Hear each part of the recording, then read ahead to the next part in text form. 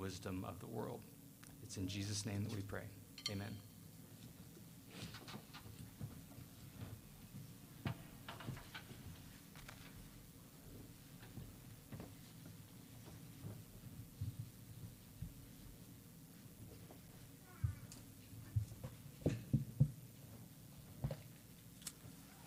Please turn with me in your Bibles to John chapter 4. The Gospel of John chapter 4. I'll be reading for you verses 16 through 26 so we get the context. But we'll be focusing in the message on John 4:24. So we're going to start reading the Gospel of John chapter 4 and verse 16.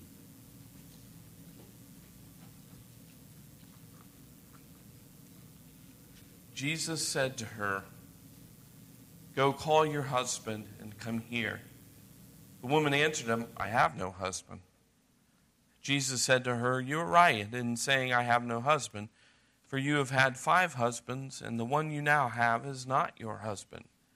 What you have said is true." The woman said to him, "Sir, I perceive that you are a prophet. Our fathers worshipped on this mountain. But you say that in Jerusalem is the place where people ought to worship." Jesus said to her, "Woman, believe me. The hour is coming when neither on this mountain nor in Jerusalem will you worship the Father. You worship what you do not know. We worship what we know, for salvation is from the Jews. But the hour is coming and is now here when the true worshipers will worship the Father in spirit and truth. For the Father is seeking such people to worship him.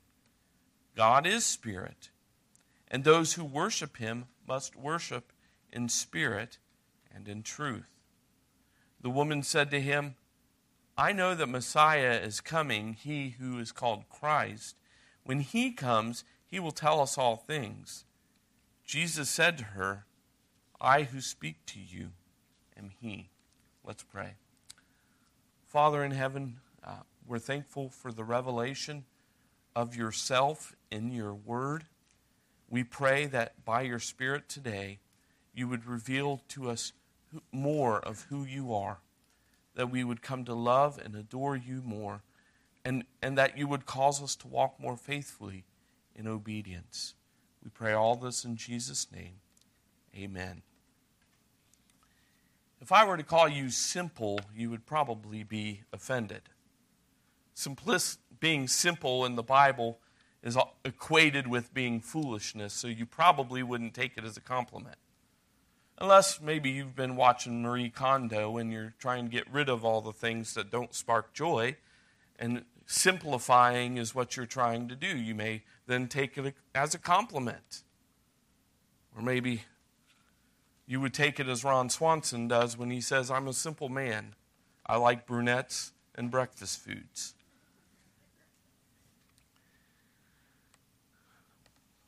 So, given that this is how we use the word simple, how can I title a message Divine Simplicity? God, of course, isn't foolish. God isn't trying to get rid of all the clutter out of his life. Nor is he uncomplicated and not difficult to figure out like Ron Swanson. In fact, as we go through here today, you might have to have your thinking caps on. Simplicity is a rather difficult topic when we refer to God.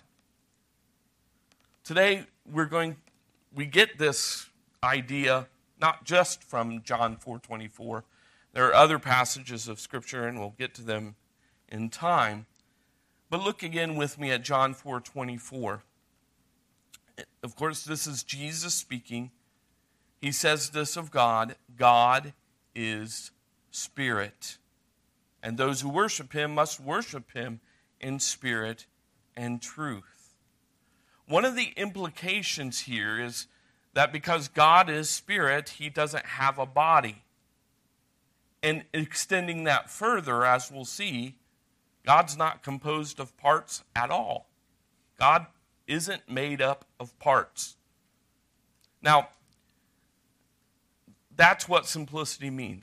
God's not made of parts. Now, we're going to dig deeper into that, so we're going to talk more about what is simplicity. But just to give you an outline real quick, so we'll talk about what is simplicity. Then we're going to talk about some objections to it that will help us understand better what we do mean and what we don't mean by simplicity. And then finally, we'll talk about some uses or some applications of this doctrine. In order to explain what simplicity is, I'm enlisting my good friend John Gill. John Gill is probably the most important Baptist theologian. He was one of the successors to Charles Spurgeon. So the church that Charles Spurgeon pastored in England was previously pastored by John Gill. Now, John Gill's, some of his followers kind of went off the rails on some things, but John Gill is a very helpful source. His commentaries are available online. His body of doctrinal and practical divinity is excellent. I commend John Gill in his works to you. In his commentary on John 4:24, this is what he says about it. He says, God is a spirit and not a body or a corporeal substance. Further, he says, the nature and essence of God is like a spirit. Okay? So here he's sticking right to what the text says. Now he's going to explain a little further what he believes, and I think he's right, that's why I'm quoting him, what he believes being a spirit implies. He goes on to say, simple and uncompounded, not made up of parts, nor is it divisible. So you actually can see this in our own church's confession of faith. That's what I have here with me. And when it talks about the doctrine of the Trinity, it's that we confess together, whenever it's up on the screen, we confess together that we believe that God exists as three persons, the Father, the Son, and the Holy Spirit, each with distinct and harmonious offices in the great work of redemption, but without division of nature, essence, or being. You hear that word division? God's not dividable. You can't tear him up into parts. God's not composed of parts. Okay? This is one of the implications of this text, that the fact that God is a spirit means he's not made of parts. John Gill, this time in his body of doctrinal and practical divinity, says God being spirit, we learn that he's simple and uncompounded being and does not consist of parts as a body does. His spirituality involves his simplicity. Okay? And then he concludes, indeed, every attribute of God is God himself, is his nature. Let me explain that a little further. In other words, when we say that God has certain attributes, we have to speak that way because God accommodates himself to us, okay? But God, in reality, doesn't have attributes. He is his attributes. That's why John tells us that God is love. God doesn't just have love. He is the very essence of love. God is love. God doesn't just have wisdom. He is wisdom itself. God doesn't just have goodness. He is the very essence of goodness. So God doesn't have these things. And the reason this is important is because to think otherwise means God's divided into parts. Wayne Grudem has helpful illustrations in his systematic theology. He talks about how we're supposed to think of the attributes. And a lot of times we think of the attributes as you can picture them as a glob of little circles. And this glob of little circles is what makes up God. But that's a wrong idea. God isn't just a bunch of little attributes. He's more than his attributes. His attributes equal himself, is what the doctrine of simplicity teaches. And another bad way of thinking about God's attributes is Wayne Grudem pictures God as being a circle, and then the attributes are attached as like little balls on the outside. But this means there's something outside of God that's controlling him. Last week in Sunday school, I talked with Jeremiah about, he said God determined what good and what evil and good is. And I told him, being nitpicky as I usually am, that God doesn't choose what is evil and what is good. God is goodness, and so whatever he says is good is a reflection of that goodness. There's no law outside of God that controls and determines what he can and can't do. God is perfect holiness and righteousness. He doesn't need anything outside of himself to tell him that what holiness and righteousness is. He doesn't need anything to tell him what love is. He doesn't need any source of wisdom. He is wisdom itself. In fact, one of the ways of talking about this is to say all that is in God is God. So if it's in God, if you're saying it about God, if you're saying God is good, God is kind, God is great, all of that is in God. If you're saying Jesus is God, the Spirit is God, the Father is God, they are God. That's in everything that is in God is God. But these aren't parts of God. Okay? They can't be divided up. We'll talk more about that later. Everybody understands, clear as mud, right? Now, John Gill goes still further in this paragraph. Then I'm going to read the paragraph to you. Then I'm going to go through piece by piece to try to explain it a little more. So I'm trying to come at it in different directions so that you'll have a better understanding of it. So he says, however, it is certain God is not composed of parts in any sense, not in a physical sense, of essential parts as matter and form of which bodies consist, nor of integral parts as soul and body of which men consist, not in a metaphysical sense as of essence and existence, of act and power, nor in a logical sense as of a kind and difference, substance and accident, all of which would argue imperfection, weakness, and mutability. There's one of the keys at the very end. If we deny God's simplicity, we would make God imperfect, weak, and mutable. But again, we'll talk about that a little bit later.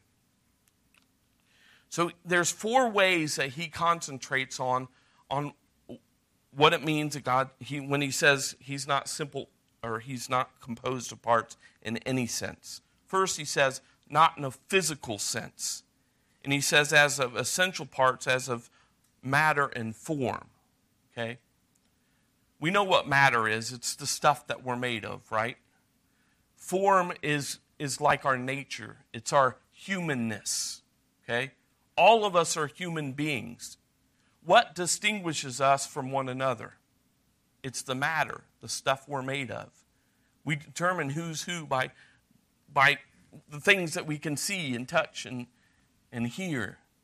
That's the difference between us. There's no matter in God.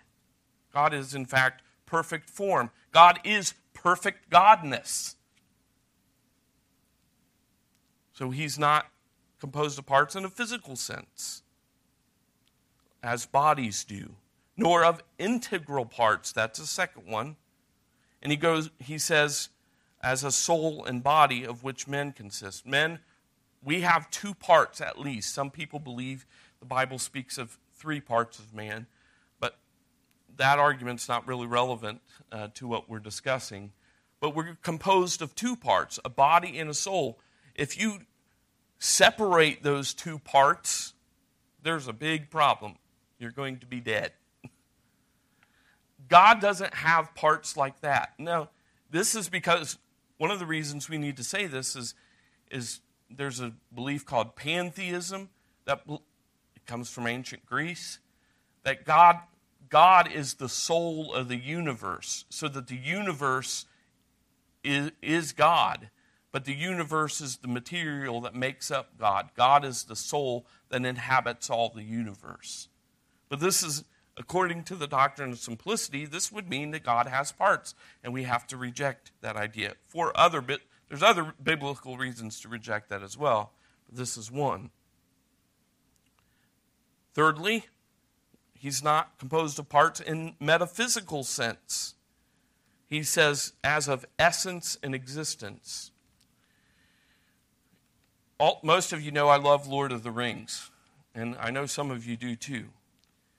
Do you know what the nature of a hobbit is? If you've read The Hobbit and The Lord of the Rings, or even seen the movies, you know what the nature of a hobbit is, right? You know the essence of hobbitness. But do hobbits exist other than in our imaginations? See, there's a difference between your essence, what you are, and whether you exist. We can speak of the essences of hobbits in spite of the fact that they don't exist. But God doesn't have metaphysical parts. There's not God's essence in his existence. It is God's very essence to exist.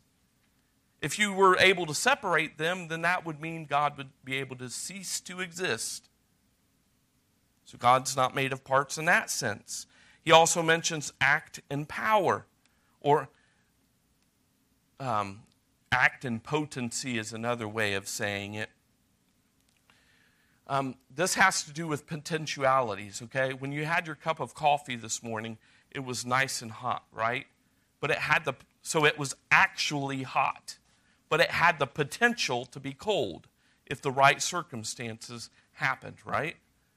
There were effects that could come upon it to activate that potentiality, and then your coffee would actually be cold. God isn't a mixture like we are and all of his creation are, a mixture of act and potency. God has no potentials, and if he did have potentials, he could possibly change. But the Bible says God cannot change. It's impossible for him to change. So there is no potency in God. So God's not composed of parts in any metaphysical sense. And then finally, he's not composed of parts in any logical sense. He mentions substance and accidents. Again, we're all human beings, right? But we come in different shapes and sizes.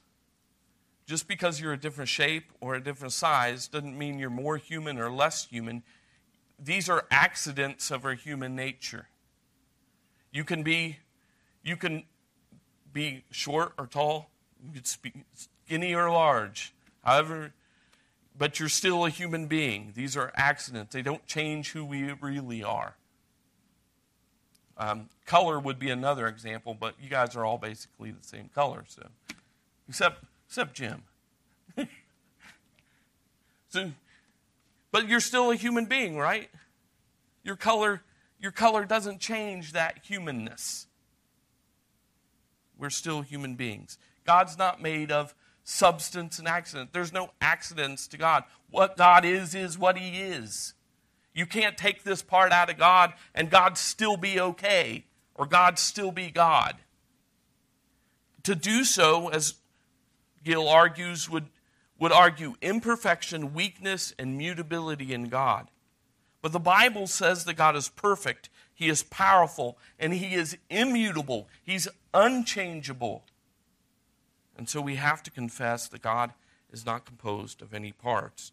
John 4:24 isn't the only passage that hints at this. Deuteronomy chapter 6 and verse 4. Deuteronomy chapter 6 and verse 4 says, "Hear, O Israel, the Lord our God, the Lord is one." Whenever the Bible speaks of God's oneness, God's unity, it's implying his simplicity, that he's not made of parts. Exodus chapter 3 and verse 14, God said to Moses, "I am who I am." This is another way, a similar way of saying all that is in God is God. We don't have time to delve into these texts today, but if you want to look at these when you get home and further reflection, you'll find this. So the Bible supports this idea in at least these three texts and others, that God is not composed of any parts. Not only does the Bible support it, but there are doctrinal foundations to this as well. There's two principles of understanding Scripture. One of them Jeremiah used in Sunday school today. The one is called the analogy of Scripture. So, in other words, Scripture interprets Scripture, right? Jeremiah did that today. We were looking at Genesis chapter 3 and verse 15, and we went to, I believe, somewhere in Romans to help us understand what that means.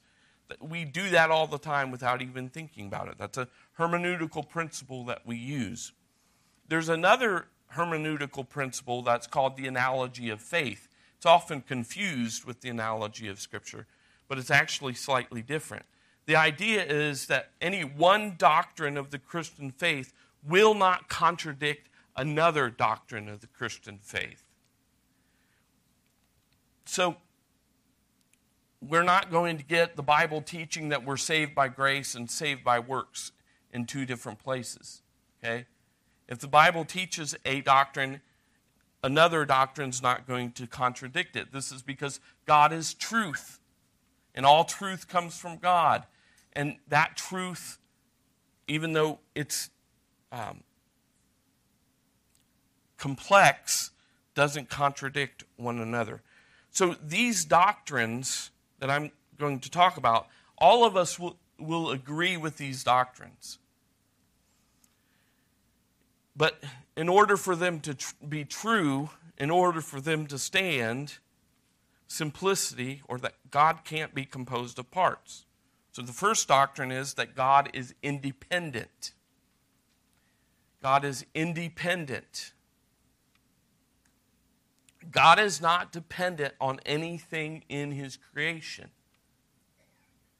A lot of people talk about the reason God created mankind is because He needed someone to love. While that may tug at our heartstrings and make us feel good, it's not true. And it's actually bad if it's true. That means God lacks something, and you are making up for it. It's kind of silly when you think of God, the infinite, all-powerful, almighty creator, but He needs us. God is independent. And because He's independent, He can't be dependent on any of His creation. He can't be dependent on parts. And if God's dependent on parts, if those parts fall apart, what happens to God? God falls apart. So God is independent, which means He must be simple. In addition, God is infinite. God is infinite. He has no spatial limits. God is everywhere present. And the beauty of that is, God isn't just, we don't have part of God here at Two Rivers Community Church, and then Christian Life Center has another one, and then people worshiping God on the other side of the planet have another part of God. All of God is here with us today. All of God is with Christian Life Center. All of God is with people worshiping Him on the other side of the planet. God can't be divided up into parts. If He were not infinite, if He were made of parts, He would be limited then by His parts. If God actually had feet, He would be limited by how far His feet can take Him. If God literally had an arm, His strength would be limited by the strength in His arm and the reach of His arm. Parts limit God. And so we have to confess that He's simple. Finally, God is the Creator. God is the Creator. We believe that God created the universe and all that there is. If God is made of parts, that means two things. That leads to two questions. Who made the parts? It couldn't have been God, because then he would have had to exist before he existed in order to make the parts, and that's logically impossible. Who made the parts? The other thing is, who composed the parts? Who put them together? If God is a creator, he can't be made of parts. And if we deny this idea of simplicity, then we end up in idolatry. Because we're worshiping a God made of parts, yet there's a higher being than him who made the parts and composed the parts together. You see what a serious error it is to deny this truth, though probably none of you have ever even heard a sermon on it. Although it's not that it's being denied, but there's a difference between not knowing and being denied. God is not made of parts, and that's a good thing. I'm a material handler at work.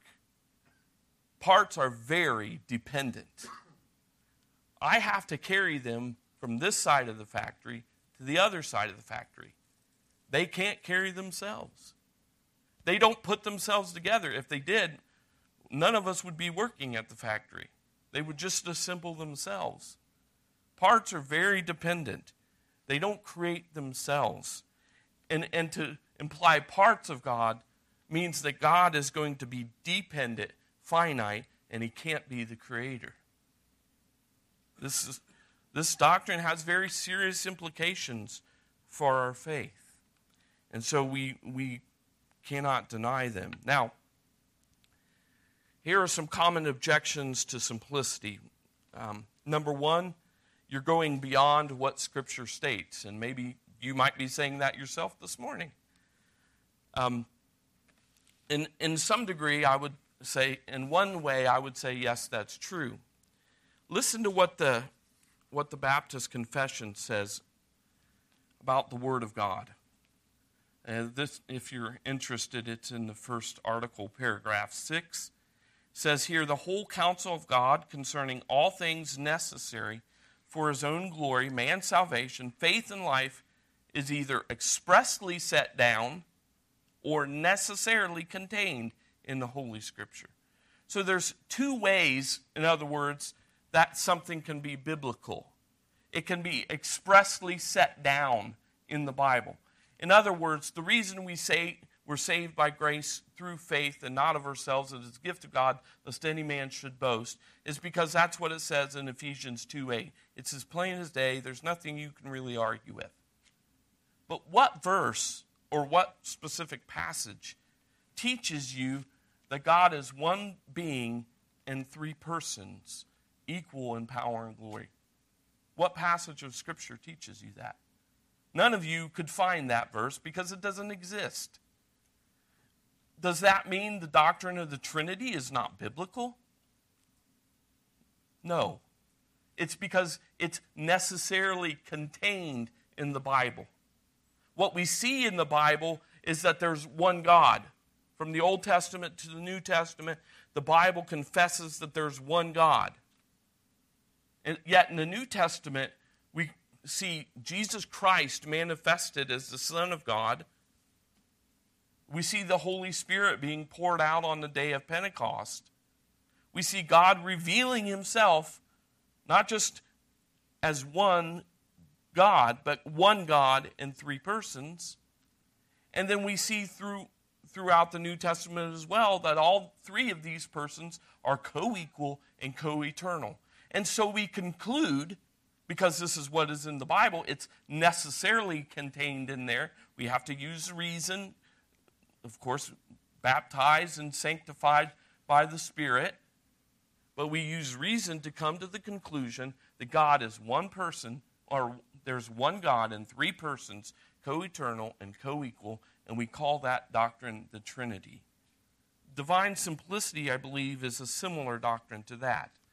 It's not something that we would necessarily read expressly written in Scripture, but it's necessarily contained in it.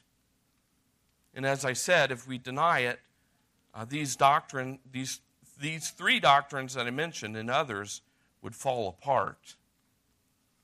And the other popular one is simplicity comes from pagan Greek philosophy, or another way of putting it is simplicity comes from Catholicism. Thomas Aquinas thought it up. He borrowed it from Aristotle. Now, truth is true no matter who it comes from, right? We see in the pages of the gospel when Jesus is confronted by someone, when Jesus confronts someone who's possessed by a demon, what do they almost always say? They say, "You are the Son of God." That's the demon speaking. Is the demon correct when he says that of Jesus? Yes. So even the demons sometimes utter truth. Now, that doesn't mean you ought to just automatically take everything they say as true just because sometimes they utter something that's true. Ultimately, I don't believe that simplicity comes from Greek philosophy. I think it comes from the Bible. But even if it did, that doesn't mean that it's not true. You have to show that it is inconsistent with the teaching of the Bible to reject it, not just say the source is bad. Another one, and this one I don't even understand why people object, but if you object for this reason, maybe you can enlighten me. I include it mostly to help give further explanation.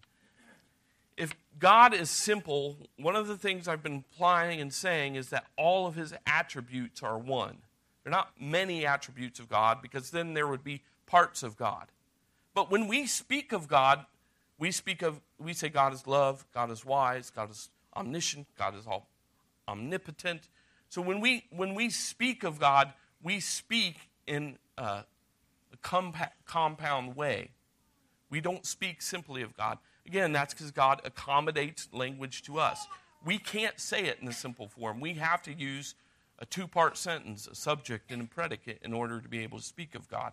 But in reality, God, if we traced it back to the source, God's attributes would be one, because God's attributes are God, and he is one.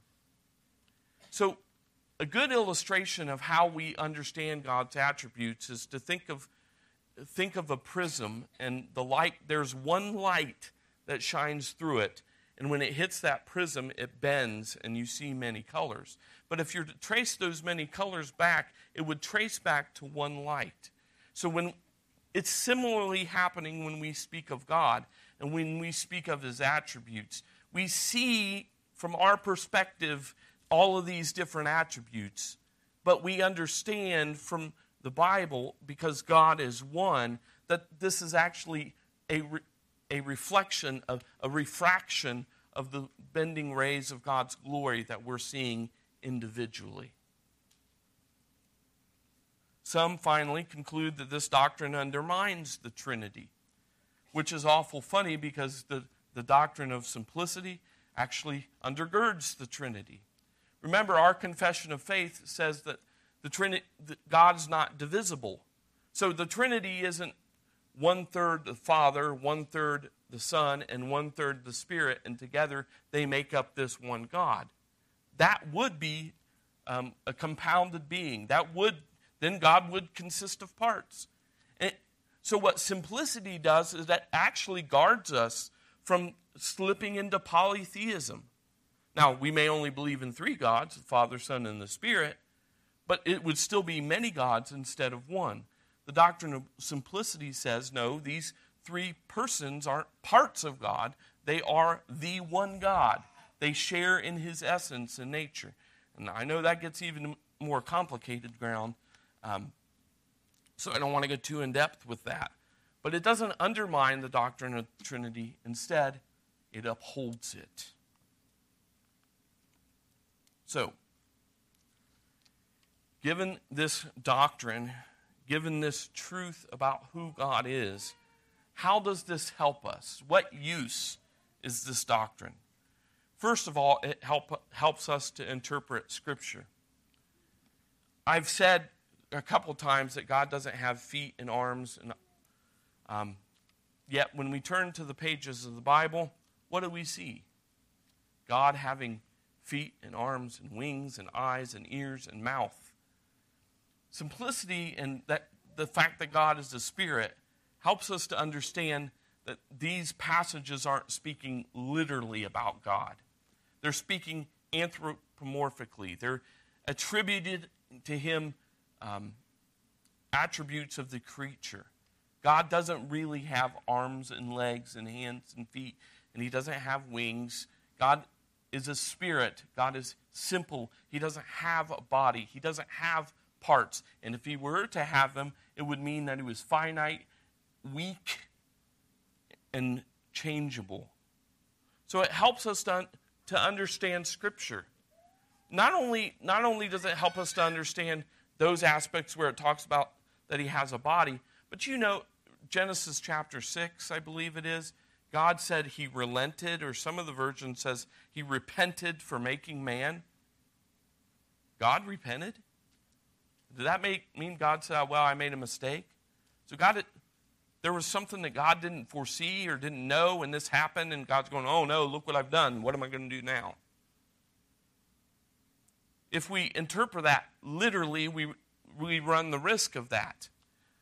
Now, I tried to solve this problem when I was in Bible college, but I failed because I didn't take into account this doctrine. I made God a God of parts. You see, I had it all worked out. That I would said the essence of God, who God is in his nature, doesn't change. But he does change his mind. See what I did there? I said God had an essence in his mind, and those things are two different things. The doctrine of simplicity says no. God and his mind are one thing. And so for God to change his mind, it changes God. So again, even with these passages, when God speaks of repenting or relenting, we can't understand it in a literal way, that God literally is changing his mind. How exactly do we understand that? That's a great question. Jeremiah will be happy to answer that question after church today. And Pastor Mac will be back this week too, so you can ask him. So it helps us interpret Scripture. Then, one of the things that happens, and this happened all the time when I was in Bible college, the evangelical church, they focus on practicality so much that if you don't make something practical, then it's no use at all. It's not that I'm against practical doctrine. I believe that doctrine is for life, and we ought to live out what we teach, okay? There are practical applications. But one of the things that this doctrine does, it may not seem very practical, like you can take this home and do something about it, is that it helps us to grow in our knowledge of God. Isn't that enough? If all something does is teach you more about your God, the God that you claim to adore and love and appreciate and to follow, if all you did was learn something new about your Lord, isn't that enough? In fact, I stole this from Herman Bavinck. Herman Bavinck talks about how we teach our children science and literature and all this kind of stuff, even if they're never going to use it in their lives, right? We don't do it because we're mean and being vicious. We teach them these things because we think they're going to enrich their lives in some way, right? Your kids don't understand and just think you're being mean and making them do busy work that they'll never use in their lives, and why do I ever need algebra? If you worked with me, you would see why you need algebra.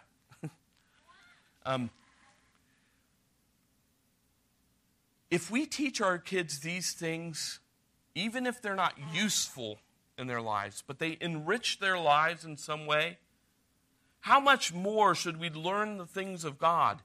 How much more would the things of God enrich our lives now and forever if we knew the things of God? In fact, God giving us any knowledge of Him at all is purely of grace. God revealed Himself in both nature and His Word for us. He knew himself perfectly. He wasn't doing himself a favor by explaining who he was. He did it for us. God wants us to know him and know who he is. And one aspect of who he is that he's a simple being. He's not composed of parts. We may not understand all the implications, all the ways that this will help us in our Christian life, but if we don't know it at all, there's never going to be an enrichment. That we get to know the Lord is a privilege. In fact, Christ says in his high priestly prayer in John chapter 17 that to know God is eternal life.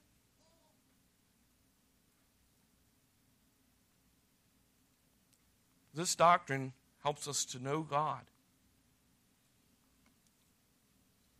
And what happens is we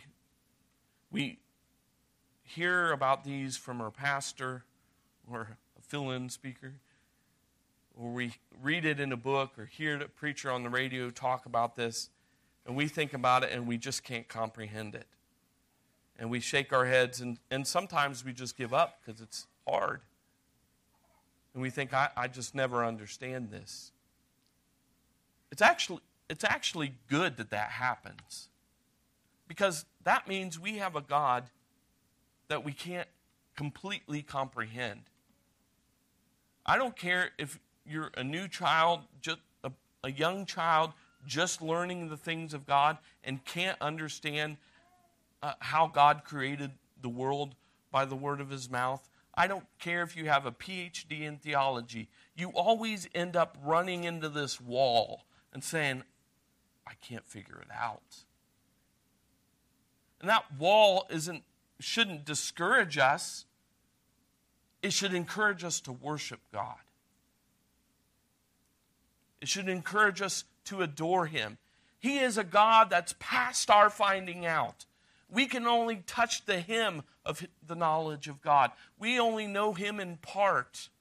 That's what Job confessed after all his complaining, after all his heartache, asking God for God to show up, pleading for God to show up, and then God shows up and he says, I have nothing to say. I only knew such a tiny little bit. That's what we're going to say when we finally see God. I only knew a partial tiny bit. It's because our God cannot be comprehended.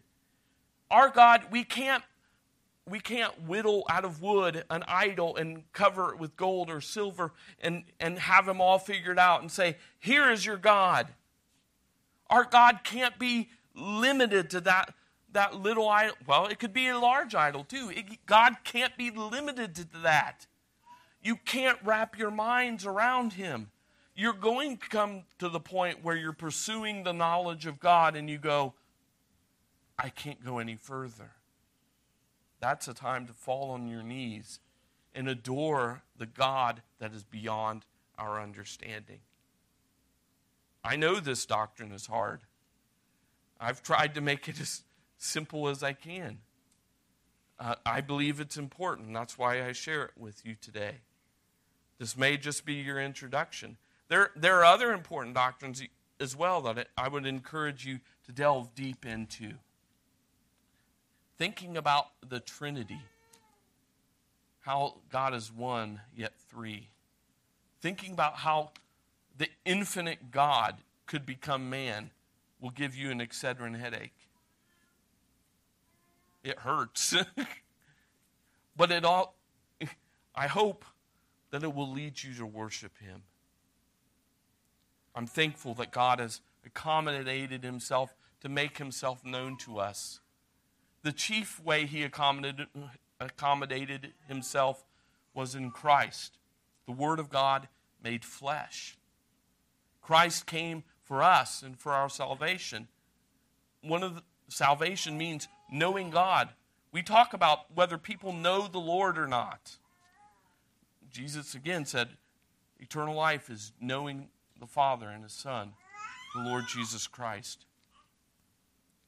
God accommodates himself to us for our edification, for our encouragement, and so that we may know him.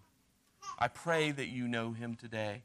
I pray that you've come to find the grace of God in Jesus Christ today, who came for us and for our salvation.